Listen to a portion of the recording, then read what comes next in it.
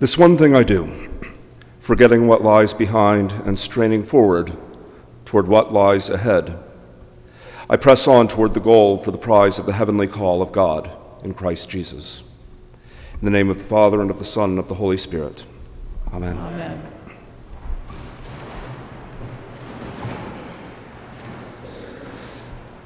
Before the diocesan offices moved to Monument Circle a little less than 2 years ago, the bishop, her predecessors, and staff were housed for some 6 decades on 42nd Street at the Indiana Interchurch Center, sandwiched between Christian Theological Seminary and the Art Museum, and across the street from the woods at the north end of Crown Hill Cemetery. When I started working there in 2017, I found the building was full of all sorts of curious relics that had accumulated over the years. In the front entryway, which no one actually uses, by the way, there was an enormous peace sign fashioned from green and black marble. Tacked to a bulletin board in the office was a list of nearby restaurants where you could place a to-go order using cutting-edge fax technology. And affixed to the supply cabinet where paper clips and ballpoint pens were kept, I found a refrigerator magnet reading the 10 Commandments, and below that, in bold italic type, not the 10 suggestions, complete with an exclamation point so the reader would know the admonition was serious. Below that was a paraphrase of the Exodus passage we heard a few minutes ago, and at the bottom, the name of the magnet's producer, one Episcopal Church of All Saints in Indianapolis, Indiana. I have no context for when or why this object was produced, or whose idea it was. I've never seen one around here, so I'm guessing it's nothing that the congregation was particularly attached to, nor has it left any long-lasting imprint. But it struck me as weird that All Saints would have its name attached to such an item at all, at any time. And maybe it does you, too. Set aside the scripture for a minute. Think about what the 10 Commandments are in our contemporary culture. When you see efforts to place them in stone monuments on courthouse lawns or in public school hallways, do you think, oh, those people are really into the foundational text of Jewish and Christian standards for appropriate behavior? Or do you experience those efforts as a slightly less colorful version than the manufactured war on Christmas? Expressions of self-righteous scolding, theocratic ambition, a lurch towards authoritarianism guided by Christian nationalism. Now, to be clear, I don't think for a second that that was the motivation of whoever put the sarcastic, not the 10 suggestions subtitle on that magnet. Probably it was just somebody who thought they were being clever. But it's a real shame, isn't it, when someone encounters the holy word of God spoken from the mountain and carved into stone tablets and finds not a sign of God's loving kindness towards us, and instead a cudgel in the culture wars. But the commandments are a sign of God's loving kindness. You don't need to look any further than the first one. I am the Lord your God, who brought you out of the land of Egypt, out of the house of slavery. You shall have no other gods before me. Here God succinctly makes the case for the worthiness of our loyalty. Besides being the ground of all being, God is the guarantor of our freedom. The one who delivered Israel from Egypt loves us too much to let us lapse back into bondage, whether to a political power like Pharaoh or the antebellum South, or any other malign influence that seeks to subjugate our bodies and souls.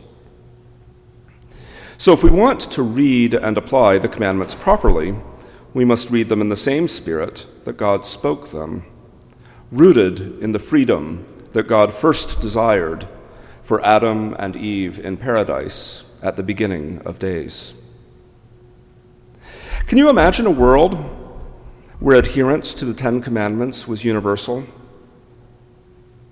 Think about what it would be like to live in a place where, 1, everyone recognized that the ruler of creation alone is worthy of our ultimate devotion, over and above, 2, the false idols produced by corrupted hands and hearts, consumerism, nationalism, white supremacy, unrealistic beauty standards, where the name of God is never used to disguise division and belittlement as holy, where 4, Sabbath rest outranks ceaseless striving, where 5, there is peace within families, and where fathers and mothers are worthy of their children's honor, where 6, there is no murder and no war, where 7, spouses are faithful, where 8, there is no theft and no one needs to steal to survive,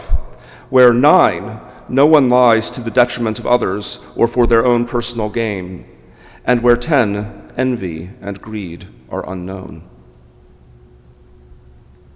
That sounds pretty good, right? A place where you might leave your doors unlocked, answer your phone without there being a scammer on the other end, and just enjoy life, liberty, and the pursuit of happiness, as someone somewhere once said.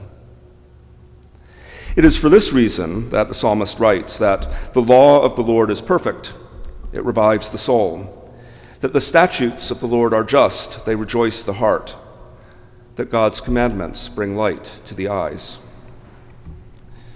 The 10 Commandments form the scaffolding of a world that is worthy of our heart's longing. And we do have to long for that world, because it sure as hell isn't the one we're living in. So what do we do about that? Well, despair is one option. Not the one I recommend, though. You could try changing what other people do, which, go for it.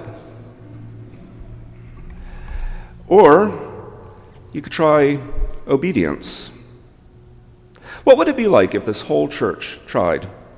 I don't mean to say we're getting it all wrong. We're not a pack of murderers and thieves, for the most part, I'm pretty sure. But I won't presume to speak for you, but I do confess that I experience envy, that I don't always enjoy the holy rest that is God's gift, that I don't always put God first, and that I sometimes succumb to false idols. Am I really the only one? Now, obedience is not a fashionable word, I know. Mother Karen preached on that a year or two ago, and she's still right. I checked TikTok, and hashtag obedience is mostly about dogs. But when it comes down to it, obedience is what happens when listening, trust, and action converge. And provided that you place that trust in one who is worthy of it, say the one who leads us out of error into truth, out of sin into righteousness, out of death into life, for instance, obedience can be expected to bear good fruit. The wicked tenants in the parable Jesus tells this morning have a murderous scheme for seizing their landlord's vineyard that relies on such absurd ignorance of how inheritance laws work that to call it harebrained is an insult to rabbits.